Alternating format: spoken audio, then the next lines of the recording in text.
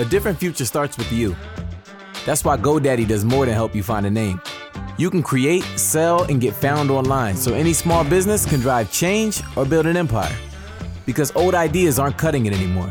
This new year, we need a new generation of thinking, your way of thinking. So whatever you have in mind that will help make a different future, find everything you need to get started at GoDaddy.com. Because the future isn't decided yet. It's still ours to win. Start different at GoDaddy.com.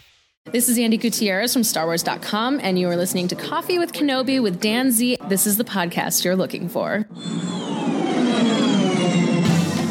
This is James Arnold Taylor, and you're listening to Coffee with Kenobi. I have a good feeling about this. Hello, my friends, and welcome to Coffee with Kenobi, show number 374. We are your spoiler-free place for Star Wars discussion, analysis, and rhetoric. I'm your host, Dan Z, drinking One Nation coffee out of my Boba's Beans coffee mug, the collectible from Celebration Chicago. How appropriate for this episode, the tragedy, a lot to unpack, an emotional episode for sure. So let's just jump right into it right now. Pull up a chair, grab your favorite coffee mug, and let's have some coffee with Kenobi. So who talks first? You talk first? I talk first. Join us today for a cup of coffee to discuss the tragedy episode. I'm sorry, not episode. You think I know this by now, gentlemen. Chapter 14 of The Mandalorian. We've got two returning guests, and we've never had the two of you on at the same time. In fact, it's been a while since we discussed anything with both of you, at least on the air. So I'm very excited to welcome returning guests to the show. First, we're going to bring the co-host of Coruscant Community College, Craig Dickinson. Hey, Dan. It's great to be back. Very excited to talk about this episode. Yes, I am excited to have you on too. We full disclosure, we're going to have you on to talk about the Jedi, but it didn't work out scheduling wise. But I have a feeling you're happy it didn't work out after seeing this one. Yeah, I was a little bit bummed, and then when I saw this last episode, like, you know what, I'm good. Yeah, that was a pretty good trade. I'll take that. Yeah, I would concur. Also joining us on the show today is returning guest and longtime friend of the show, Jared Cantor. Hi, everybody. Hi, Dan. Thanks for having me on. And just to show that Star Wars rhymes and echoes, the last time I was on, we were discussing Chapter 5, The Gunslinger. That's right. How Nice. about that? Craig, when was the last time you were on? I feel like I've talked to you a lot recently, but that's just because we've been talking about your awesome podcast, which we're going to talk about later for sure. Thanks. I think the last time I was on was right before Clone Wars Season 7 came on Disney Plus. So January-ish, I think. It's been a little while. Man, and now you're all grown up. You got your own podcast. It's so good. All right, so that's probably the last time we're going to laugh on this episode because we have got quite an incredible power-packed episode. When I turned it on, as I've been saying for a long time now, the tradition at the Zare household is we wake up extra early, we get breakfast ready, get the coffee ready for Dad, and then we go downstairs, fire up the TV, and get it started. And right away, we noticed that the episode was a very short episode. Was it 30? Is it 33 minutes long? Does that sound about right? Yeah, that sounds about right. Yeah. And I had two thoughts kind of hitting me at the exact same time. One was, oh, geez, well, this is way shorter than last week. And then the second part is, it's way short. They're going to pack a lot here. And boy, did they ever. So, Jared, we're going to start with you. Go ahead and give us a letter grade for the episode and your overall thoughts on it. I'm going to give it a solid A. I would have to say that I think, as much as I loved last week's episode, I think this really was a home run. I think it's a combination of being very daring with some of the things they did that I'm sure we'll discuss, the lore building that I think went on in the episode, and going back to the Gunslinger Chapter 5, that unlike with some other Star Wars recently, we have breadcrumbs in this series that consistently get picked up because there's such a strong, writer's hand, Jon Favreau, behind this. And I think to me that really is what made this episode stand out. Craig, what about you? What is your letter grade? And like Jared said, there's a lot of standout stuff to admire about this. There's a lot going on, but I'm excited to see what your letter grade is as well. Yeah, I'm gonna have to agree and give a solid A. I don't really give A pluses, although I can't think of anything that I would change. The episode, again, as short as it was just so packed full of awesomeness, with following up on those breadcrumbs like we talked about, and new reveals, and just some amazing action sequences and cinematography. And it was a thing. I don't think I'd had an episode yet where I just had to talk about it immediately as soon as it was over.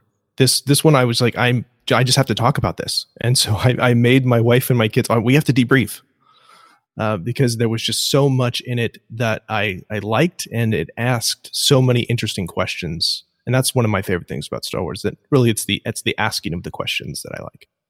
I concur with that. To me, when I have more questions than I do answers, and I feel very satisfied as a consumer of this incredible medium that Star Wars is. I would give this an A+. To me, it's the A+ of the A+. It's probably, if it's not the best episode that has ever been done, it's certainly 1A. It's tremendous. It's powerful. When I saw the title, The Tragedy, I was really quite pleased and also quite concerned, because, tragedy, of course. Craig, why don't you tell the good folks on what does tragedy mean to an English teacher? Well, a tragedy, you're going to be upset at the end. It's letting you know that something horrible is going to happen, and our characters are going to experience some pain. There's going to probably be some loss. And for me, the connotation in tragedy, I'm thinking death is my immediate thought. I was happy to see that didn't happen, but it did take us through those emotions. There was some definite, separation, which is like a death in this case. What I really enjoyed about the title, though, is that it didn't give us enough. It didn't clue us into what was going to happen. You knew it was going to be bad, but as opposed to last week's episode where it said the Jedi, I'm like, well, she's in this episode. This one was vague enough where you did not know what was going to happen, but you were kind of prepared for the ride that was going to occur. Yeah, it's very powerful in a Shakespearean fashion. Tragedy does mean death. It also means a huge fall from grace. I think we could argue if that was necessarily the case here. I don't think that it was, but I do think there's something important about it. It's a tremendously powerful episode. And I don't know. I mean, Craig has mentioned how he felt as soon as it was over. And Jared, I'm not sure about you, but when it was over for me, my son just looked at me and he kind of made this face like he didn't really know what to expect. And he said to me, I'm never going to watch that one again. I'm too sad. But he couldn't stop talking about it. And I couldn't say anything. Like, I literally felt like someone had punched me in the stomach. I just was completely gasping and extremely satisfied, again, as a consumer of this medium and what it actually means for us. So let's just start at the very beginning. Jared, when we see the episode, before we actually get to new stuff, to me, the flashbacks kind of set up that we were in for quite a ride. Yeah, I have really become a fan of watching those flashbacks. And in my notes for this, I was saying to myself, what is this? I saw the 34 minutes, and so I thought, okay, this is our final detour episode. And then we saw, they're showing us Fennec Shand. That's kind of interesting. Something's gonna happen with her. But then we saw Ahsoka, and we saw Gideon. So it's like, I don't really know what this episode's gonna be about. And then it opened with the Mando parenting. So it still didn't really show its hand until we got the title card. It's true. And so, Craig, for you too, I'm sure, like, when you see the beginning, you see Fennec Shand, and I said to my son, wow, we're going to see, she's going to come back. We're going to find out who this is. And I had sort of thought for a while that it just made sense who the character was that was going to be that. But before we even get to that, we get, Craig, this amazing sequence at the beginning of this episode I think is such a standout. What did you make of the beginning of this? Oh, it was amazing. I mean, it was in some ways a departure tonally for the show. But but also harkening back to the great scene. Like my kids and I just kept repeating the Grogu and as he turns his head scene from the Ahsoka episode, and to see Din kind of adopt that thing, that interplay with Grogu as well, and to really reach out. And it's a very father and son, very familial, very tender, very lighthearted, and I think it's genius because they've set up the dichotomy between the beginning and how the end's going to go. They're kind of softening you up a little bit, if you think about it after seeing it. But I just thought it was such a great scene. It's just very warm, and it's holiday, and we're sitting around. There's the Christmas tree, and we're just feeling good about things during that scene. I'm like, yeah, everything is gonna be okay. And then, of course, it all falls apart. Yeah, it very much builds you up, and the sweeter it is, the more sour it's going to feel at the end. Typically, I mean, it's a really incredibly powerful way to evoke emotion from you. And to me, Jared, the most standout moment from this, and there are a lot of them, it definitely peels back the layers of Din Djarin, but he does something multiple times that we've never heard before, and that we actually get to hear him laugh.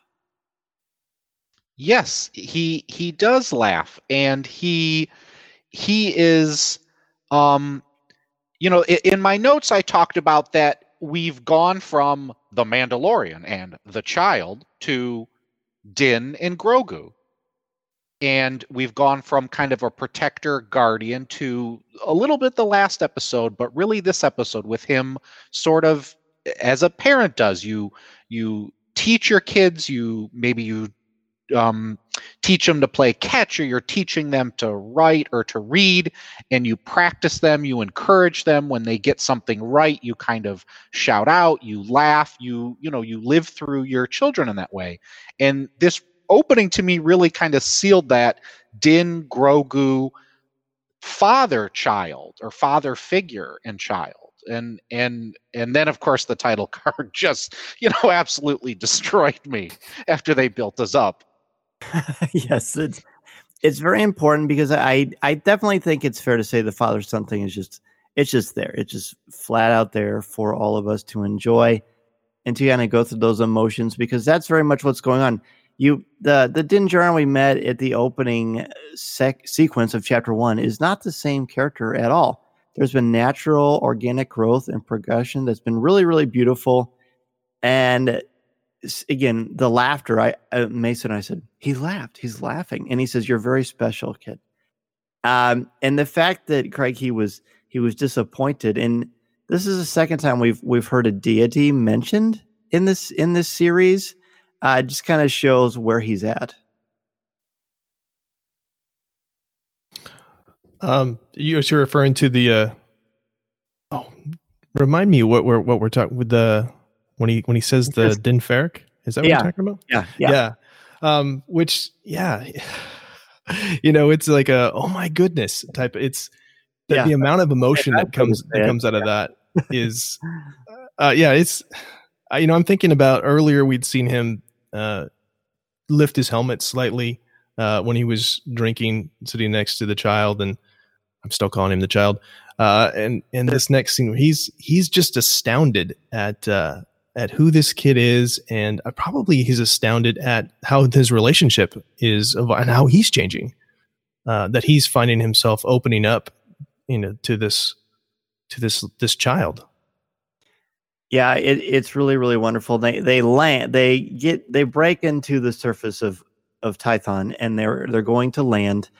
And then he says this great little moment, I can't land there. It's too small. So we're going to have to, what does he say? We're going to have to get there with the windows down. Windows down. Yeah. Yeah. So it instantly flashes to the sequence of the jetpack and Grogu and Din Djarin just kind of floating towards this beautiful little sequence. And so Craig, we'll just go back to you on this one, and we'll get Jared's opinion as well. But talk about the symbolism of this little area on Tython where they go to. Yeah, I looked at that and I immediately thought, excuse me, that it looked like Stonehenge. like you could tell that this was something ancient, something deeply religious, something very important, sacred. And it felt, this is going to be a Jedi temple. This could be an ancient Jedi temple. It's serene, it's beautiful, but also it's empty too, because you can tell that no one's been there in a while. And so there is a little bit of tragedy to that as well, that Grogu is potentially alone, but this makes sense that this would be a place where it would be a safe place to reach out to whoever's listening, and that they would be able to come, and that would be a peaceful and an easy place to meet out of the way. And I kind of like too, Jared, that at first the Mandalorian seems a little impatient. Are they supposed to see you? Are you supposed to see them?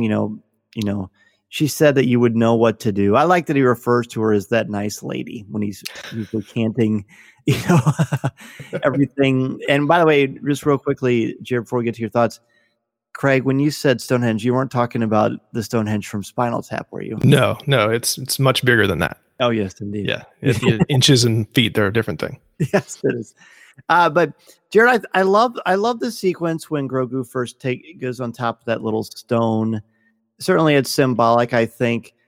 But also there's some beautiful things that happen with these butterflies. And it kind of reminded me of different things we've seen in the Clone Wars, too. I don't know. Is there anything that kind of jumped out to you? Yeah, the butterflies, when we finally got here, I sort of had a thought that, okay, this is going to go one of two ways. He's going to sit on there. Something's going to happen, that kind of shocks us, or nothing's going to happen, and they're going to surprise us by it doesn't work, and this episode goes a different direction. And I was pleasantly surprised by he's sitting there. There's nothing. The camera's kind of moving around, but we see these little butterflies, and greater minds than me picked up on something that I had forgotten, which is that butterflies in Star Wars have been around for a while, and most recently we've seen them in the second volume of the Darth Vader comic by Charles Soule, where when Darth Vader is meditating on Mustafar, we see him sort of floating in not quite a Buddha pose, but his body is either, it's all these black and red and kind of very violent outlines of his body, and then there's his missing limbs. But he's always surrounded by these light side white butterflies that are kind of flitting around. And it's, obviously we've never been told exactly what it is.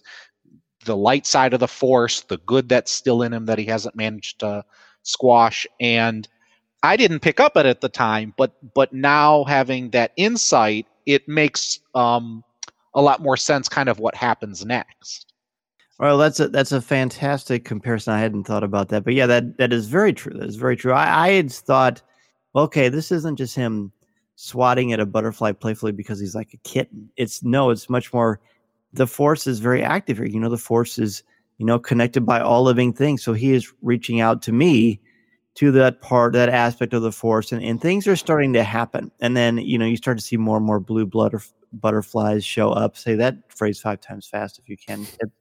And then something happens, right? First, there's this blue energy field that pops up, very much surrounds and encompasses Grogu. And I don't know that we've ever seen anything quite like that. Certainly we haven't in live action when it comes to a Jedi temple, naturally. But then, Craig, Slave One showed, and I want to hear what went through both of your minds when Slave One showed up. I was just, oh my gosh, that's Slave One.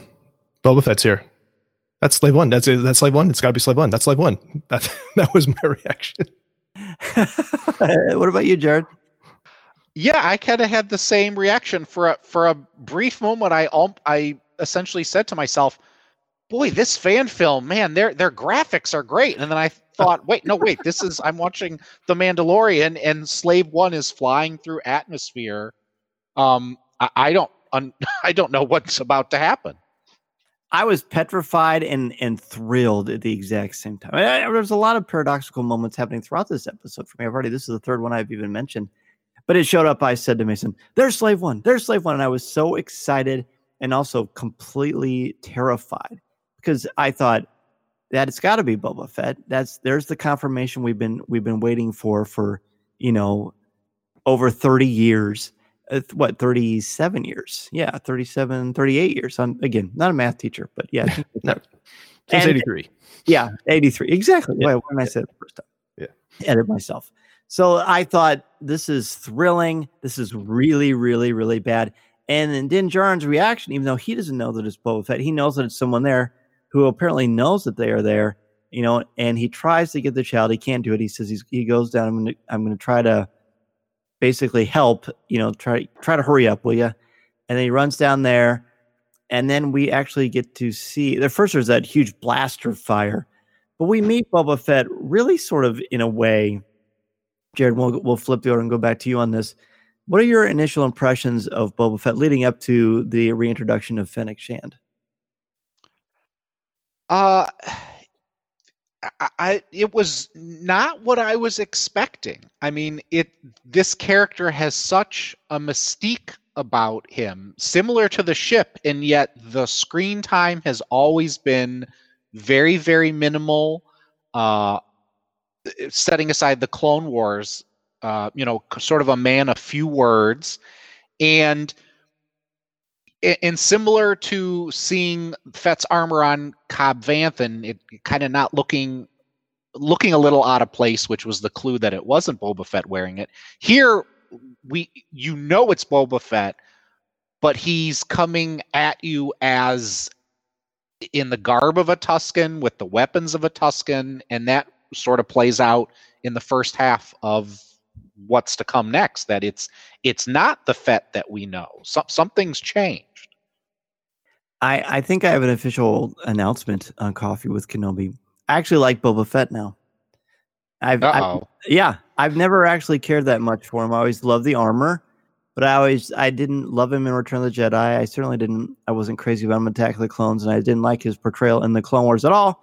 And this has nothing to do with the actors. It just has to do with the portrayal of the character. I just thought, what is the point? There's really not much to him, but we suddenly have some nuance, and we don't get it necessarily right away in his first appearance.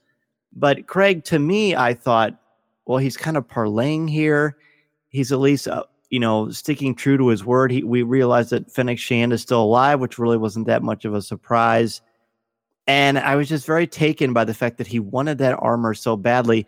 Initially, I thought there was pride going on, but we don't even get much time to decide that because suddenly the Empire shows up, and we've got an agreement of what we're going to do as far as teamwork and working together. But Craig, go ahead and let us know, what did you think about Boba Fett leading up to and then after meeting him again?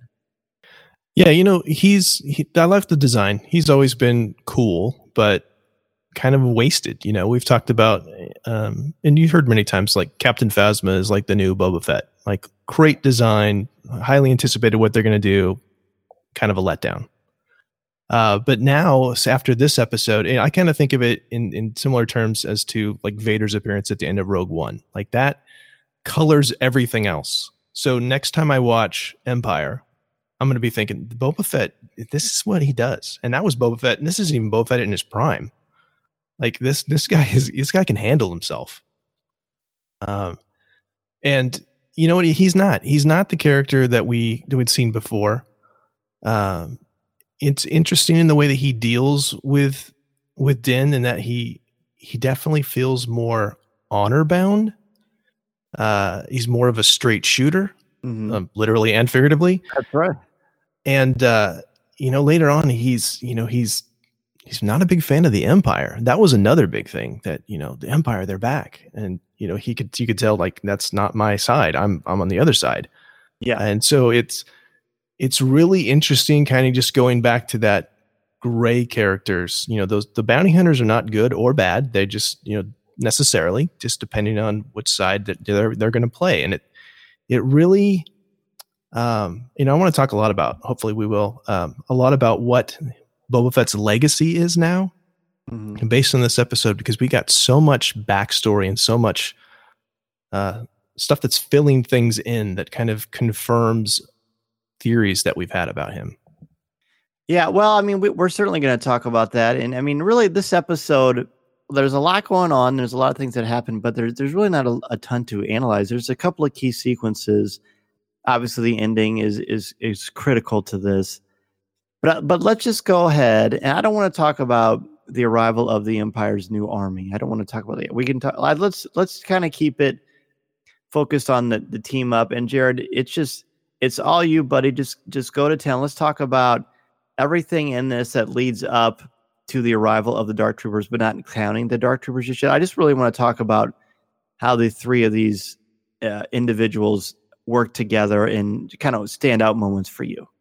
Sure. So we're then introduced to Shand, so Fennec's alive, and is somehow in service to Fett. A life debt, it seems like. Somehow she is obviously grateful that he saved her, but cold-hearted assassin also seems to have some type of, and that was a big thing I had circled in my notes here, honor ? Shand to Fett, and Fett and Shand later on to the Mandalorian and the child. But yeah, we see all three of them really holding their own and fighting sort of with their own styles. And Fett has this style that we really, setting aside maybe the comics for a while, we're seeing him fight melee weapons. I don't know if it's necessarily fighting as a Tusken would, but he's fighting with the weapons of the Tusken Raiders. And he is...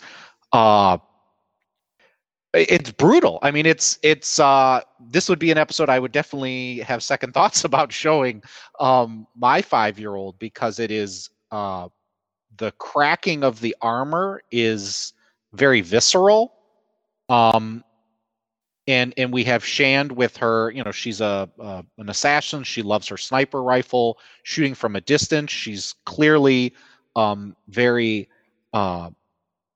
lithe and acrobatic, both the actress and the character, in dodging the blasters coming her way. And the Mandalorian is, of course, his normal excellent fighter. And we see them taking out reams and reams of troopers, each in their own way. We also see a new trooper. So collectors, get ready for yet another painted trooper to show up at some point next year. Craig, there's a lot to unpack. There's a lot of spectacular stuff. For my money, that Fett sequence where he uses that dental floss that is used by the sand people to help clean out the bantha teeth, the Gaffney sticks, Yeah, exactly. I said to myself, well, I guess they're not used for flossing anymore. And he's like, I think he needed the laugh. But it was like you had just said, Jared, it was extremely visceral, easily the most violent thing we've ever seen. The only in Star Wars, I think the closest thing to that would be the Last Jedi sequence in Snoke's throne room. Is just far as the brutality of it. But my goodness, what do you think was motivating Fett during that fight sequence? Because Jared mentioned life debt as a possibility. I don't know that you even think there's really a life debt, but we really don't have much to compare it to. But there seems to be a sense of honor going on. But just talk, Craig, about the fight sequence specifically. Yeah, I'd have to agree that it's. I would say that easily the most violent sequence. It was visceral, and when I saw that Robert Rodriguez was the one who had directed it, having seen some of his earlier films, I was like, yeah, that totally makes sense. Like the way it's shot, and when he was dragging the gaffy stick along, just in anticipation of smacking the next stormtrooper, it was like he's for real. He's not to be not to be messed with. It is interesting to see his almost anger toward the stormtroopers. It was almost animalistic, and it kind of made me wonder what if he had a grudge against them as well, if it was more than just in protection of Grogu, or if maybe he's just that dedicated to doing his job. And he's been, we don't know how long he's been out of the Sarlacc. I mean, that's another thing that we'll maybe get an answer to at some point. And maybe he's just, he's been thinking about this for a while and he's just ready to get out there and do some good. But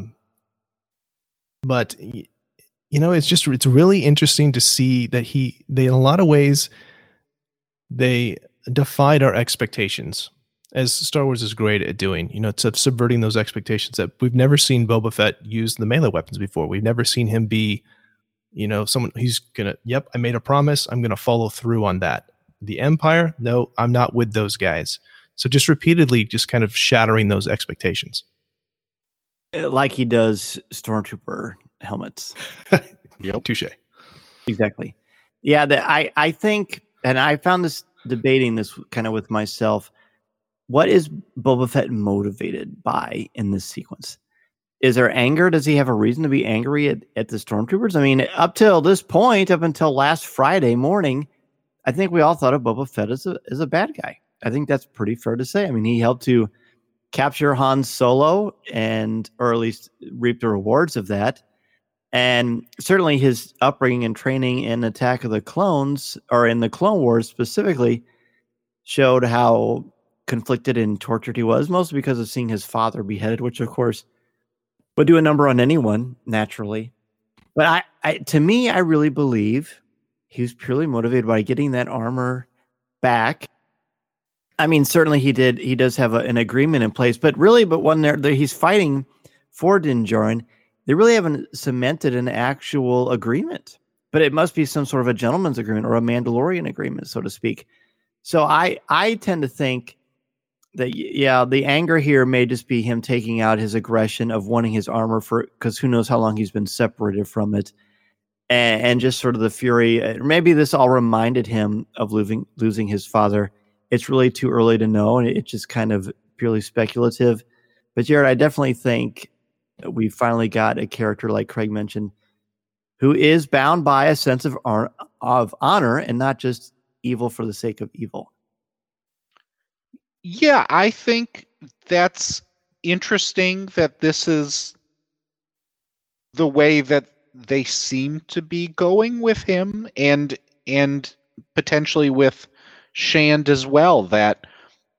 And that's not an uncommon thing, that people who have had near-death experiences, or at least in stories, that someone with a near-death experience has sometimes a radical change in personality or behavior in a story, and clearly Shand was left for dead, and Boba Fett died.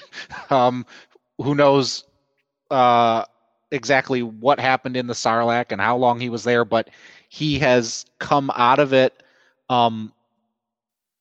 maybe a slightly different person. I mean, and to add to the portrayals of him, the current Bounty Hunters comic by Marvel has him in there as an antagonist to the main character, Bylart Valance. And Boba Fett in there is your kind of classic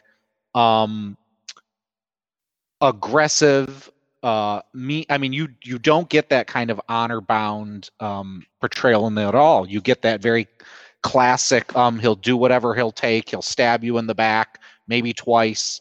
So this is what I talked about, the kind of lore building, and also being very daring to bring him back, and to also bring him back seemingly, and maybe we'll find out in the next episode or two, as a changed man. Well, and that's just it, isn't it? Maybe there's a little bit of a complete transformation. Talk about the belly of the whale, Craig, being inside. Yeah, I know, apotheosis, right? Yeah, right. Being inside the Sarlacc pit, that will do a number on you. I would certainly think so. And so maybe we didn't have a misperception of Boba Fett, but maybe he has changed. I hadn't thought of that before until you said that, Jared. That's really awesome. Because I thought, well, maybe all of this has been colored by the lens we're looking at Boba Fett, but maybe it wasn't. Maybe he's just transformed. I don't know. It's going to be interesting to find out, but eventually towards the end of this initial battle, he does get his armor back.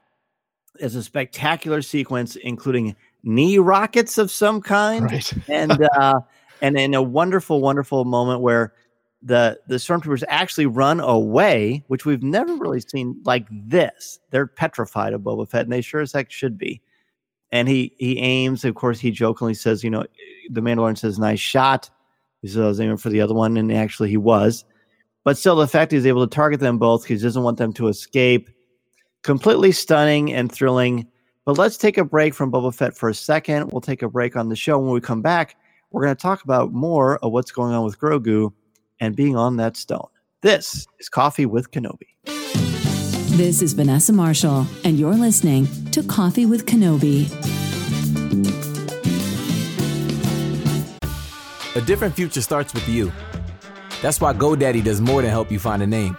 You can create, sell, and get found online so any small business can drive change or build an empire. Because old ideas aren't cutting it anymore. This new year, we need a new generation of thinking, your way of thinking. So whatever you have in mind that will help make a different future, find everything you need to get started at GoDaddy.com. Because the future isn't decided yet. It's still ours to win. Start different at GoDaddy.com.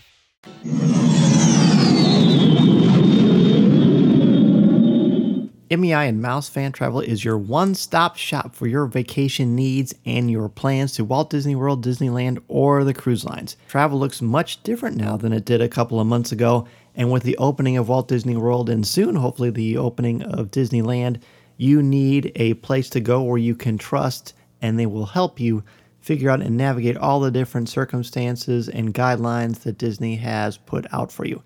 And I can say that we had our vacation modified, and as soon as dates were announced, MEI contacted me directly to help me reschedule, which is exactly what I was hoping to do. So if you are interested in rescheduling your vacation or want to try to plan a Walt Disney World, Disneyland vacation, or anywhere else you want to go on the planet, be sure to contact MEI and Mouse Fan Travel at www.coffeewithkenobi.com/mousefantravel. Their signature service and expert advice will help you maximize your vacation time and dollar, and they will help you figure out all the different changes and modifications going on at the Disney theme parks. They are amazing, and I can tell you, honestly, from the bottom of my heart, the peace of mind that Becky Menken and the crew at MEI and Mouse Fan Travel have given me is invaluable. If you're interested at all, again, go to www.coffeewithkenobi.com/mousefantravel.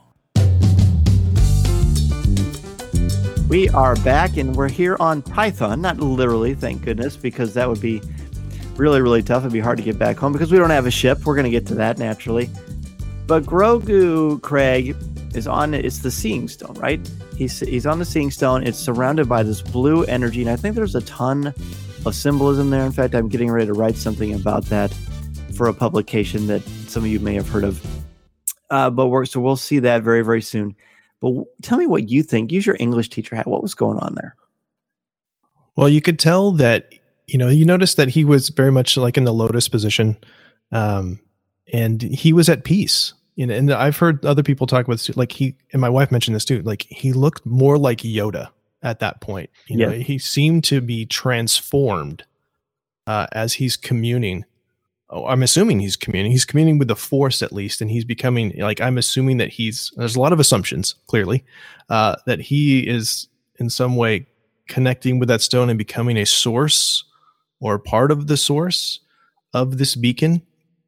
One thing that I found really interesting about the scene is, and I could be wrong, maybe I need to see it a couple more times, but I did not hear the Force theme at all while this was happening, which is kind of a strange thing for something where you're seeing that amount of power and the Force being used at the same time.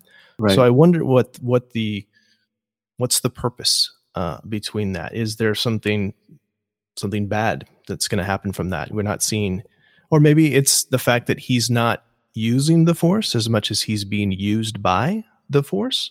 I'm just speculating, of course.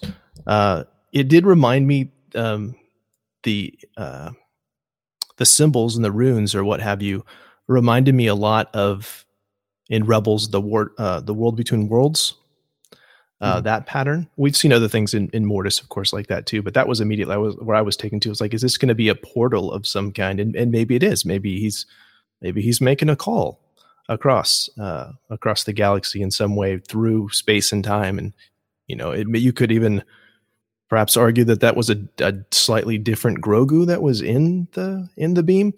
I don't know. I mean, everything's is open at this point. They're continually creating these new parts of the lore. So I'm very interested to see if we do find out more about what actually happened to him while he was on that stone. Well, seeing actual energy produced in this fashion where there's actually a physical manifestation of the energy surrounding it, shooting it off into space very much like a radio antenna. And maybe he is actually communing with some Jedi somewhere in the galaxy as sort of a call to, hey, I'm looking for help. I'm looking for training. Who knows what I'm looking for? But you're right. The Lotus pose, he looked very much older than he ever has, because I think the way his eyes were closed. And again, the work on Grogu, from a special effects point of view, is just unbelievable, completely stunning, and incredible that they can evoke such emotion from us. But I'm specifically interested in all the times that Din Djarin tries to break through that energy. In fact, it happens on 3 separate occasions, and 3 is a very, very powerful number in literature. It certainly goes back to the Christian use of the number 3, whether it's Jesus rising on the 3rd day, being nailed to the cross. There's a lot of stuff with 3s, and I'm not saying this is Christian inspired, but I think there's a subtext there that's really, really interesting. To me, this is symbolic of him trying to break through to the internal parts of himself to be the father, right? And it is hard. We know, we're all fathers. We know that it can be challenging. We know that it can be difficult. And we know that sometimes you feel like you're pushed away from your child because of their frustration, because of their path, because of their purpose. And I found it incredible. I love the fact that there was blue. I think the blue is a very powerful symbolic color, but it couldn't be anything else. It does help me to feel like deep down the child, while there may be some anger or some frustration, which we will certainly see at the end of the episode, which we'll talk about soon. But I do feel like it's very reassuring to a degree as well. Jared, anything you want to say about that whole sequence and Din Djarin trying to break through? Well, I've been rapt listening to the discussion you guys have just both had. I definitely picked up on the blue, that he.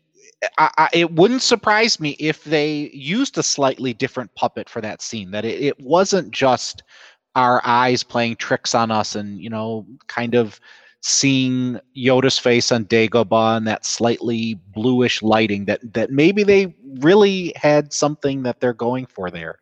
The only other thing I could kind of think of was, although I never played the video game, I've seen a lot of the cutscenes, is Cal Kestis and Jedi Fallen Order. Mm-hmm. And that when you're saving the game or reach a waypoint, there are these circles with runes and kind of star patterns, very somewhat similar to World Between Worlds as well.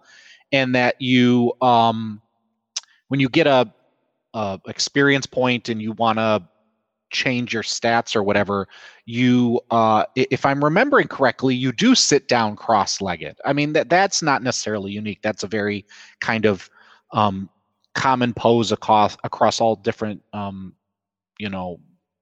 teachings, philosophies, religions, that you sit in a certain pose to ground yourself. But, again, Star Wars echoes very nicely now across all the different properties, that you don't see something that sort of jumps out at you as kind of coming out of nowhere, that you see the echoes of it through, the video games, probably in the literature that's escaping me. You see it in the animated series. Yeah. Oh yeah, for sure. It's really interesting, and I think we're going to see a lot more about this, hopefully. But like we said at the beginning, Craig, I want to have more questions than I do answers, but it would be nice to fill in a little bit, and I think we're going to get that. However, we don't get much of a chance to take a breath, do we? Because we see Moff Gideon in almost a mustache twitching kind of a way, sending down the Dark Troopers. And gentlemen, when those 4 came down, similar to when I initially saw Slave One, I felt panicked, and I also felt, oh my gosh, I can't wait to get an action figure of these things. How cool are they? I mean, it's like Tony Stark on evil steroids. Yeah, there's definitely an Iron Man 2 vibe to that for me. I was like, oh, those are like those drones that Justin Hammer ordered. Mm-hmm. And the sound was, it could have been the same sound when they landed too, but it was like, these guys are, we're in trouble. There's no way we're going to be able to handle these guys. Yeah. Yeah. Mason was saying, why didn't they get up to the top in time? I said, well, this is just to build the tension. I mean, maybe it's the directing, maybe it's the writing, maybe it's this built-in internal clock we have inside ourselves that has been gearing up because we know we're towards the end of season 2. But I thought the pacing and the style of that, Craig, was stunning and thrilling. Yeah, I mean, the whole episode was just an amazing economy of storytelling. Like, I still cannot believe it's the shortest episode of the season because I feel like it had the most in it, and it didn't feel rushed to me. No, it didn't. But you feel rushed for the child who is, just as it wakes up and it's a little bit disoriented, it's grabbed. The Dark Troopers don't use the Force, but I love the look of their armor. I love the look of those helmets. I love that it's almost like there's this molten passion or fire underneath them. We don't know what's underneath them. Are they robot? Are they clone? Are they Mandalorian? Are they volunteer? What are they? We don't know because they grab the child and they rocket away. Boba Fett goes chasing after them and then is called off. I want to talk about the Mandalorian. First of all, how did you guys feel seeing Grogu go away? I mean, is there really anything to say besides devastated, worried, freaked out? I mean, really, what else is there? I was worried that the ship was too far out of orbit and that he was just going to die. They're just going to take him into outer space. I'm like, that's not going to work. And so I had that initial feeling, and then, okay, well, I guess he's not going to die now because it's in atmosphere. But man, this is still going to end very badly. This is still the worst possible outcome. It's a horrific sucker punch to your emotional gut because for all intents and purposes, that is his child, and to see the child whisked away from you is horribly traumatic. But Jared, to me, I was almost surprised that the Mandalorian's like, it's too late. He got away. Like, did Din Djarin give up, or what was going on there? I was a little, I mean, they clearly plotted this out to where we saw him take off the rocket pack. That Deus Ex Machina was not going to happen. Here, which is what you would expect. Oh, they fly now. Well, he flies too, so this is going to continue in space.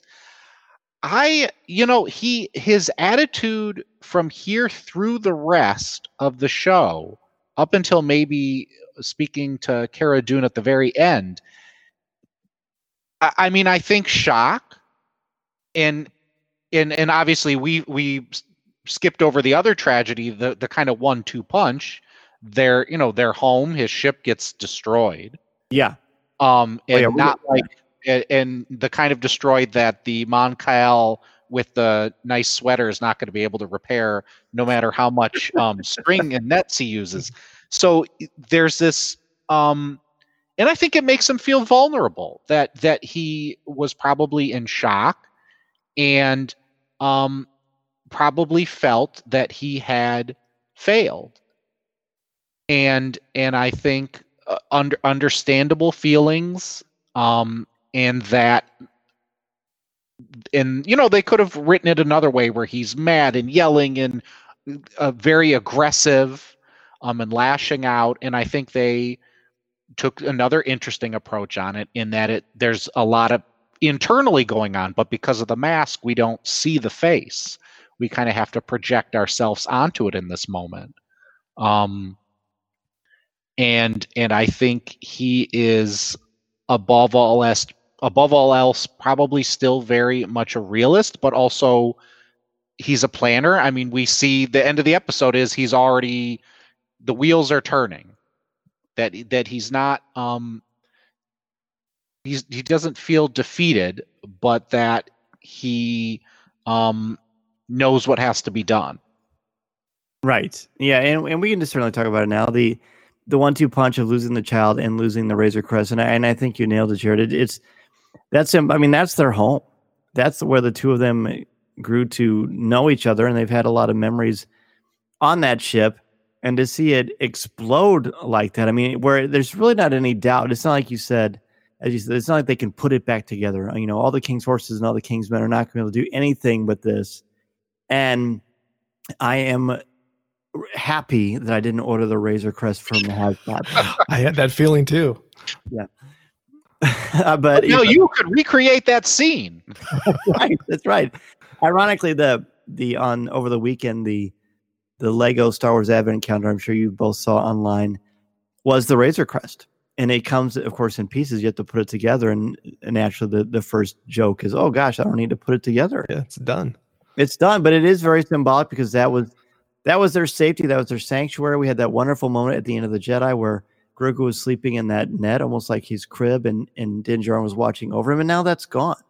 Losing that and losing the child, I don't think that he gave up, but I think that, like you said, he was in shock or devastated. And, you know, in a beautiful sequence, he finds the knob. Mm-hmm. This plays such a critical role in this, very symbolic throughout the entire series. And then he finds the Beskar, the steel, the unbreakable steel that even through an explosion of his home, it still is there, showing, you know, the resilience, the toughness of Din Djarin, of the Mandalorian people. Before we get to the very, very end, however, Boba Fett and Din Djarin have this wonderful conversation where we learn a lot about Boba Fett. We learn that he says the armor's been in his family for 25 years. He shows the chain code. I'm assuming that language, it's clearly not Orabesh, but it's some sort of a Mandalorian hieroglyphics. By the way, there were some sort of hieroglyphics around the Seeing Stone, but it's kind of hard to tell what that actually is. But this is the moment, guys, where I thought, I'm all in on Fett. I kind of was throughout this episode, but then to hear the fact that, you know, I promised to make sure that you and the child were safe if I got my armor back. I did get it back, so I'm going to help you. I was thrilled by that. I can honestly say I never expected that. I don't know what people expected about seeing the return of Boba Fett because, of course, we knew it was eventually going to happen. I never wanted it to happen, but now that it has, the way that they did it, the angle that they chose, the using the honor, finding out that actually Jango Fett is very much like he's a foundling, just like Din Djarin is. I love that so much. It added so much color to that character, and the fact that he's going to stick around to help. I mean, I expect him to betray Din Djarin a couple of times in this episode. He never did. It was really, really welcome. And as I said at the top of the show, I'm all in on Boba Fett now. I never thought I would say that, but to me, he's finally earned that reputation. And again, knee rockets, right? Right. So, Craig, anything on what we learned about Boba Fett and how that has sort of fleshed him out? Because like we'd said, he wasn't much of a character before. I mean, he looked cool, but he really wasn't much of a character. And I do want to say on the record again, whether it's Darth Maul or Captain Phasma or Boba Fett, it's never bothered me that these characters aren't on screen very much because less is more. But anyway, I babbled enough. No, you're fine. You know, in my view, Boba Fett is now a Mandalorian. Yeah, officially. Exactly. And for me, that was one of the big. I was like, he actually is, because we've been, you know, when originally that was what we thought he was, and then Clone Wars comes out and Olmec says no, Jango Fett's not. And so by extension, Boba Fett's not. And you kind of have to look at however Jango is, that's how Boba is. I mean, they're inextricably tied together, clearly. And now you can say that what Olmec said was true from a certain point of view. If you look at, well, if he's a foundling, then he's not a blood-born Mandalorian, therefore he doesn't count. But from our point of view, and we're seeing Din Djarin come in, we know there's several flavors of Mandalorians. We have, so foundlings count just as legitimately as those born on Mandalore. So if Din Djarin's a Mandalorian, and I think we can all agree that he is, then so is Boba Fett. And that, to me, I've read some things. I tried not to read too much because I didn't want to color what we're talking about, but things talking about, well, that means that by extension, all the clones are Mandalorians in a certain sense. And so you have this Jedi Mandalorian war being recreated during the Clone Wars or at the end of the Clone Wars. That, to me, I was so excited about, Boba Fett actually, he is cool for all of these reasons. And he's kind of like the forebearer of what Din is now. And like he could be, and I don't know what form they want to take it. But you could have him come along like, hey, let me be your mentor now. I've been where you are. And it's very exciting.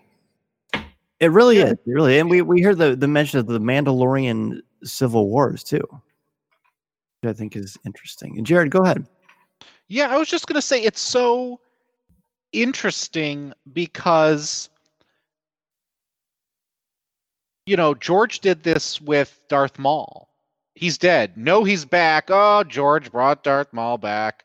And then through Dave, they and on into Rebels weave this unbelievable story of Darth Maul and make him an infinitely more interesting character than you could have ever thought. And maybe that's what's about to happen with Boba Fett, where some people maybe have rolled their eyes that he's alive, and maybe 5 or 6 years from now, after maybe a Fett series, we'll all say, wow, Favreau, Filoni, or, whoever helms the future of Fett, what an amazing character that we have now that no one could have ever imagined that we would have. Because even though now maybe he is a Mandalorian, and maybe this will change, he doesn't seem to be interested, or at least Fett has never been presented as interested in that, his culture. The Mandalorian, obviously he's a foundling. He's, a child of the Watch. So that's an extremist religious sect. And Bo is a different part of Mandalorian culture. And, we've got the Darksaber floating out there, and we've got Mandalorians all over the place. But Fett is out of everybody kind of on the chessboard, he is our first Mandalorian, so to speak, in Star Wars, but he is the least kind of Mandalorian if you take away sort of the armor and it'll be interesting to see where he falls kind of culturally. If the Darksaber is lying on the ground, is he going to say, I've got the Darksaber now, I'm going to be ruler of Mandalore? Or is that just something that, doesn't interest him? That part of his heritage and culture has never been important. Right. And we learn from Cara Dune, in chapter 8, Mandalorian it's a creed. It's a people too, but it's also kind of a religion. It's also very much a way of life. There's a lot of color to it.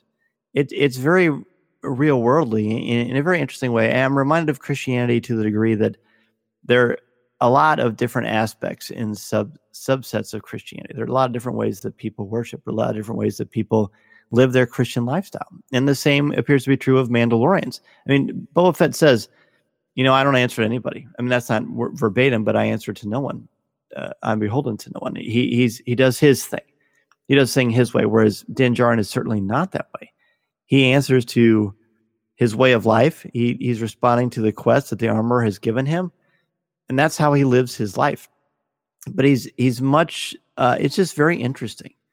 They're alike because they have the armor and because they're fierce warriors and they appear to live by a certain code.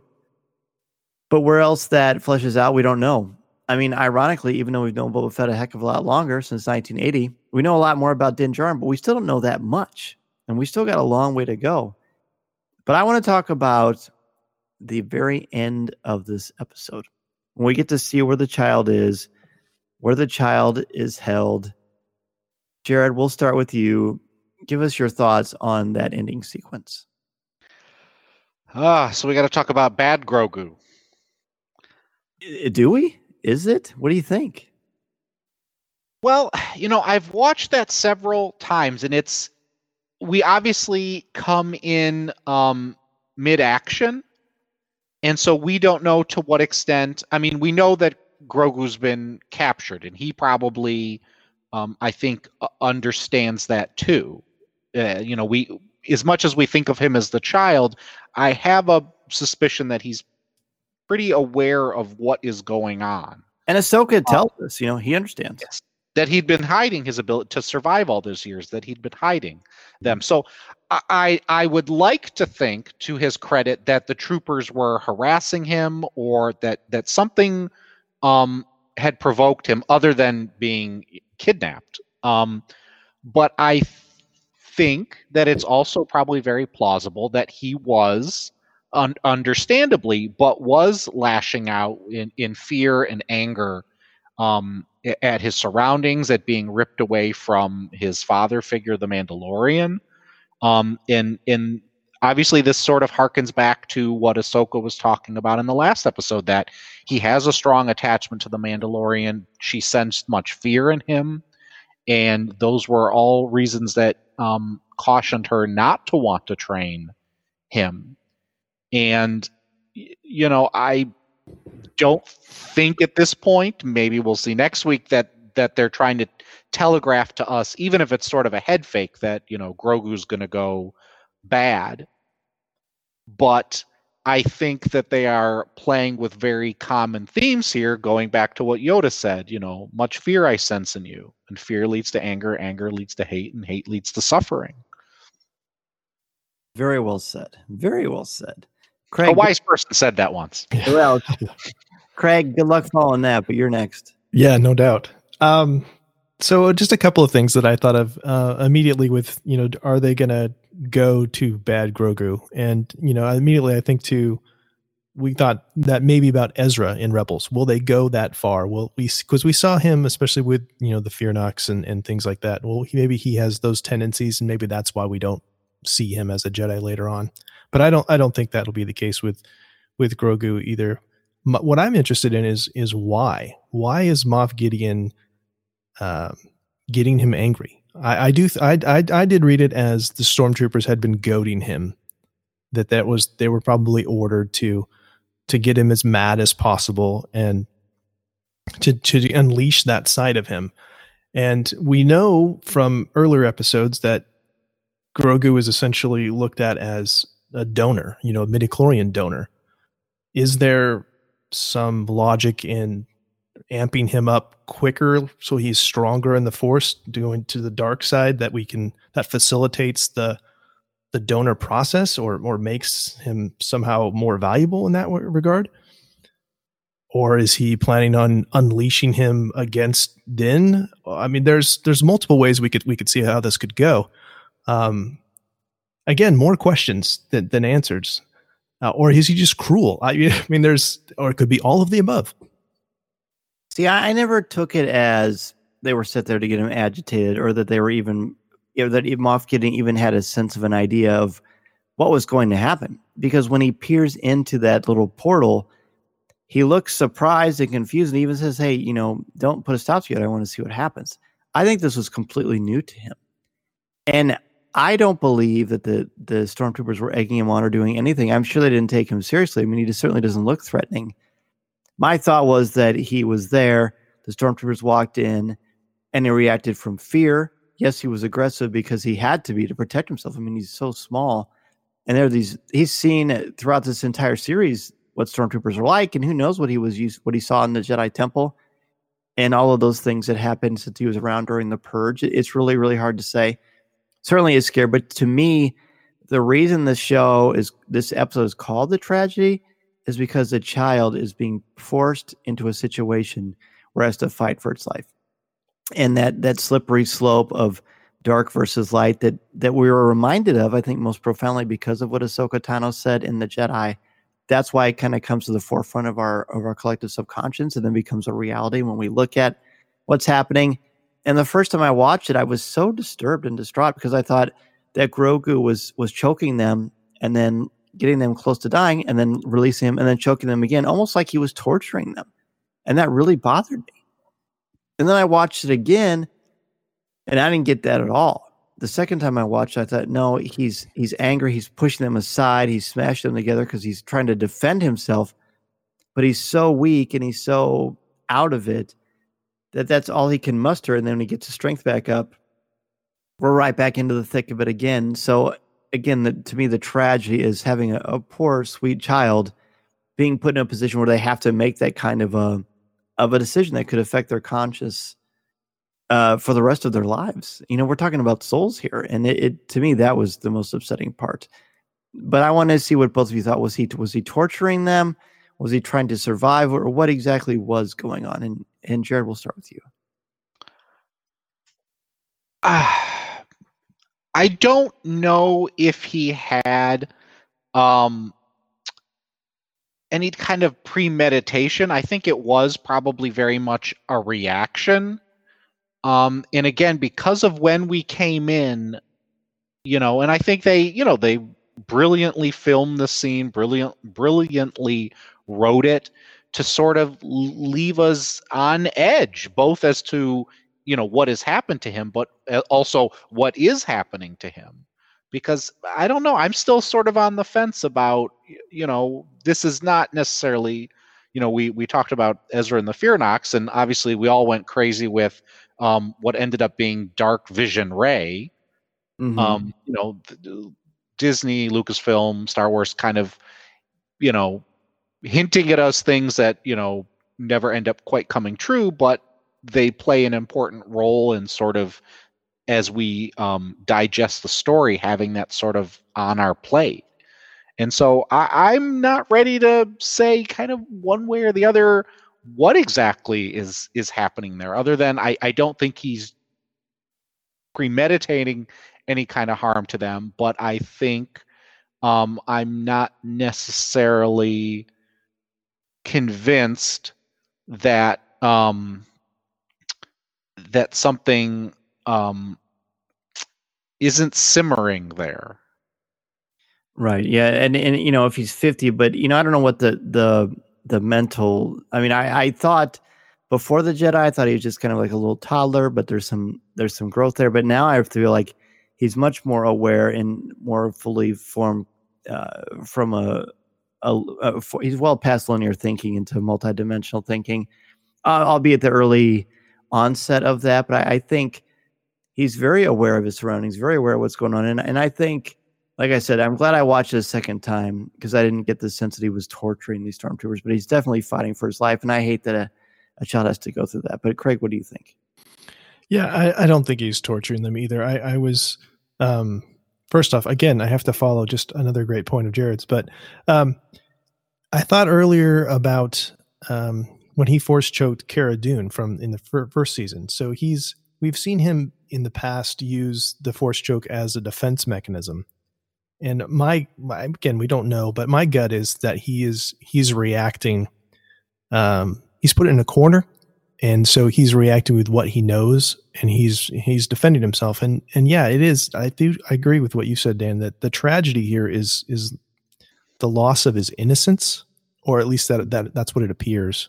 Mm-hmm. Is that it's the death of innocence. That's the real tragedy here, that he's forced to, whatever the motivation is, he's forced into violence. Yeah. Yeah. And that is not a place you want to be. So we've got a lot to look forward to in 2 episodes. I'm really glad that this happened earlier, so we've got a much more room for a longer finale. And my goodness, who knows how we're going to feel in 2 weeks. But one thing's for sure, it's going to have us talking and gasping and cheering and sighing and all of the above. I mean, the pathos here is just exquisite and out of this world. And I can't think of 2 people better to chat about it with than the 2 of you. So Craig and Jared, thank you both so very much for coming on Coffee with Kenobi. Do you have any last minute thoughts about the episode before we close up? Jared, go ahead. You can go first. I want to hear you again. Oh, I sort of play this game when I watch an episode for the second or third time. I say, if I was the director, where would I have the practical set end and the volume begin? And in this episode, I really am curious to find out how much of this was filmed on those old Western backlots out in the hills outside LA, because so much of it it all looked real, that they had just all driven out to those scrub hills where they shot all those Westerns all those years ago. Or did they really just fool us and the volume is just that good? That's a good point. Craig, any last minute thoughts on this? Yeah, just a couple. Again, I think that I do that too with what parts of the volume after having seen that great documentary, those great documentaries. But going back to Boba Fett and Jango Fett, and I think it was my wife that actually brought this up first, was if we hear that Jango Fett fought in the Mandalorian Civil War, like how did he lose his way? Like how did he become this this mercenary? Did he start off as, a true believer, and then something changed his mind where he's all about, it seems to be all about whatever the biggest paycheck is. There's just stories. I want to hear these stories in whatever form they're going to be. If it's a comic, if it's a novel, if it's an animated, if it's live action, I would just like to. I would like to have those, please. And then just kind of a small thing, and maybe I just missed the boat on this somewhere because there's so much out there. Is that it was a revelation to me that the Boba Fett armor was the Jango Fett armor repainted or just colored differently. Yeah, I'm wondering that too, because like some of the design that they're trying to set up, does Jango Fett have those same sleeves where you can just clearly got a flamethrower connected there? I don't know. I wondered that too. I thought, are we saying that this is the same armor? Because he said it's been in his family for 25 years. Here's the chain code. So I don't know. That's interesting. Yeah. It's a small detail, but it kind of stuck in my brain as, I just assumed that was a separate set of armor. So, it's a small thing, but we love the minutia. Absolutely. Oh my gosh. It's the best. It is the absolute best. As for me, I stand by it as an A+. It's the emotion that I felt during this episode, the thrill of seeing Slave One, the great fight sequence, the redemption of Boba Fett is a pliable character that is worthy of further introspection was there. And the way I felt at the end and the lead up to whatever's going to happen in the last two was unbelievable. Let's go ahead and take one more quick break, and we will return with our closing thoughts on the tragedy. This is Coffee with Kenobi. Do it yourself doesn't have to mean all by yourself. Help is as close as homedepot.com/workshops, now with free DIY live stream workshops, live hands-on courses from real expert associates. Learn how to install floor tile, create a tile backsplash, replace a thermostat, and more. All from the best seat in the house, yours. To register, go to homedepot.com/workshops. Only from the Home Depot. How doers get more done. Listening to Coffee with Kenobi, you are. With Dan Z, the podcast you're looking for. This is... yes.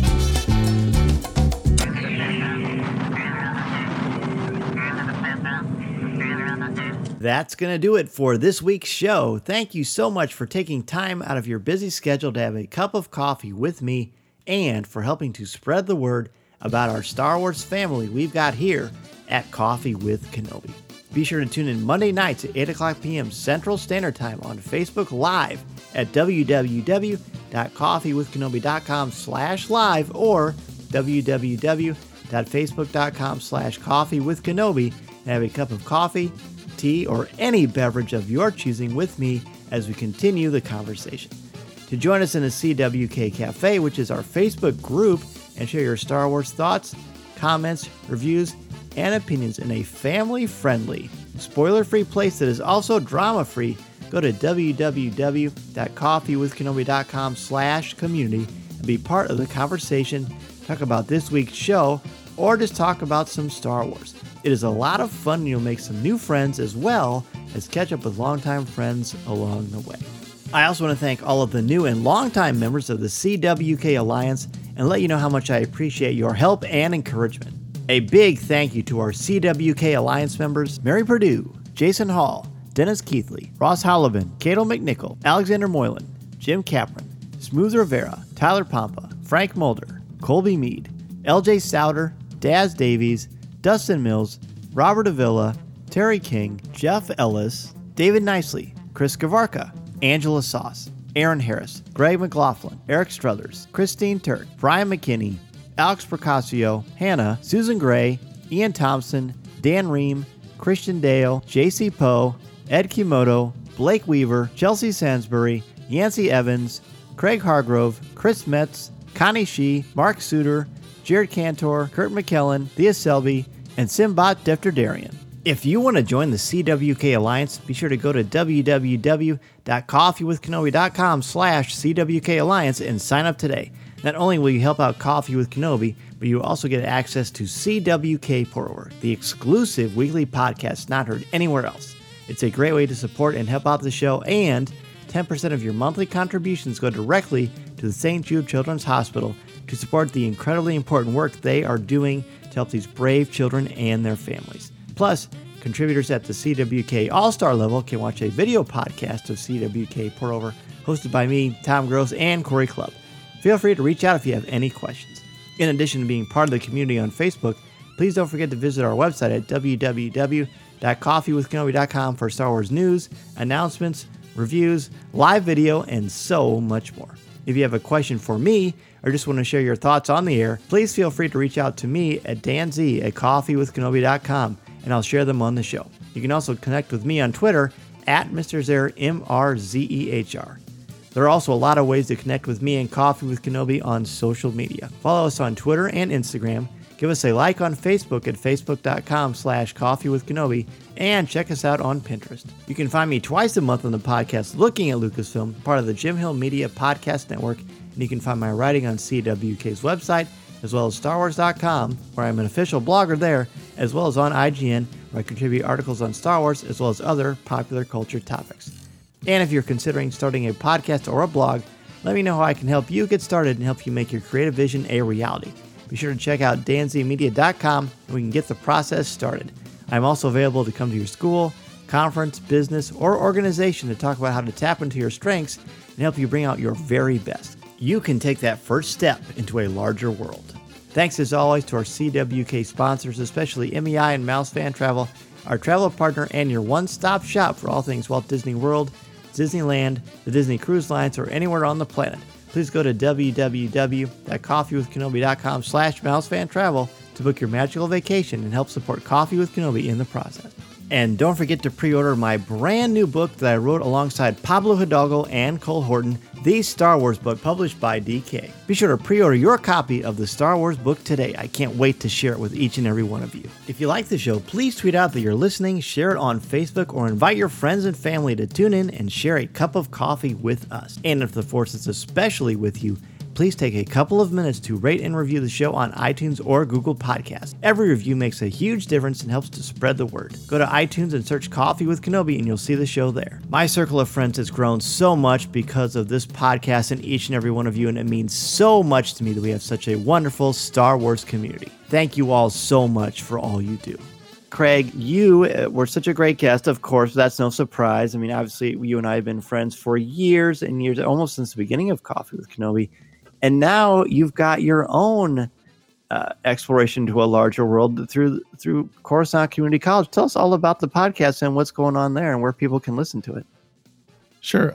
So Coruscant Community College, let me give out the website. It's just coruscantcc.podbean.com, and we're on all the anywhere you find podcasts, we're there. And what we're doing, my podcast partner, Matt Leader, and I, we're both teachers, and we've both used Star Wars in the classroom for the last several years. And what we're doing is trying to share our methods to the greater Star Wars community and educators out there who may want to use Star Wars, may have never had an opportunity to do that, or knew that there was resources out there. And so we just concluded season 1 a couple weeks ago. And the first season, we just laid out each of the aspects that we look at when we teach our students how to read film, essentially. And then we'll be doing some deep dives starting soon, probably early in the new year. Season 2 will be starting with the Phantom Menace and going through and doing, here's a super deep analysis looking at cinematography and the sound and performances, set design, and just really breaking it down as much as we can. Again, getting into the minutia and sharing hopefully some slightly different focused analysis of Star Wars films. I like it. I think there's something to this teaching with Star Wars stuff. Well, it's a lot of fun, that's for sure. It is a lot of fun, and you've always been, off the air, Craig and I, of course, we talk a lot, but we talk a lot about teaching and Star Wars and education, and you've always been such a great sounding board for me, as well as an incredible muse and an inspiration. So I'm so excited about the show. I love it. I love what the two of you are doing, and I definitely think everybody not only needs to catch up if they haven't already, but they need to subscribe and stay tuned and follow you all over social media. And speaking of that, where can they find the show on social media? So we're at Coruscant CC CC Pod just about everywhere. We're there on Twitter, Facebook, Instagram, Pinterest, Tumblr. I think pretty much if there's a social media feed, we're on there. So if you just search out Coruscant CC, you'll find us. And what about you personally? What about if people just want to reach out and say hello and continue the conversation with you on Twitter? So on Twitter, I'm at InfluxMan. I love it. And Jared, what about you? I mean, usually you and I are talking about Forces of Destiny or other things, but now you've been on this for 2 Mandalorians. Hopefully you'll come back for season 3. We would love to have you. And where can people reach out to you if they want to continue the conversation with you? Sure, Dan, I'd love to be back on again sometime soon. People can find me at that wretched hive of scum and villainy known as Twitter, where I can be found at Jared Cantor. This podcast is not endorsed by the Walt Disney Company or Lucasfilm Limited. It is intended for entertainment and informational purposes only. The official Star Wars website can be found at www.starwars.com. Star Wars, all names, sounds, and any other Star Wars related items are registered trademarks and/or copyrights of Disney and their respective trademark and copyright holders. All original content of this podcast is the intellectual property of Coffee with Kenobi unless otherwise indicated. This is the podcast you're looking for. There's no one here. Move along. Move along. A different future starts with you. That's why GoDaddy does more than help you find a name. You can create, sell, and get found online so any small business can drive change or build an empire. Because old ideas aren't cutting it anymore. This new year, we need a new generation of thinking, your way of thinking. So whatever you have in mind that will help make a different future, find everything you need to get started at GoDaddy.com. Because the future isn't decided yet. It's still ours to win. Start different at GoDaddy.com.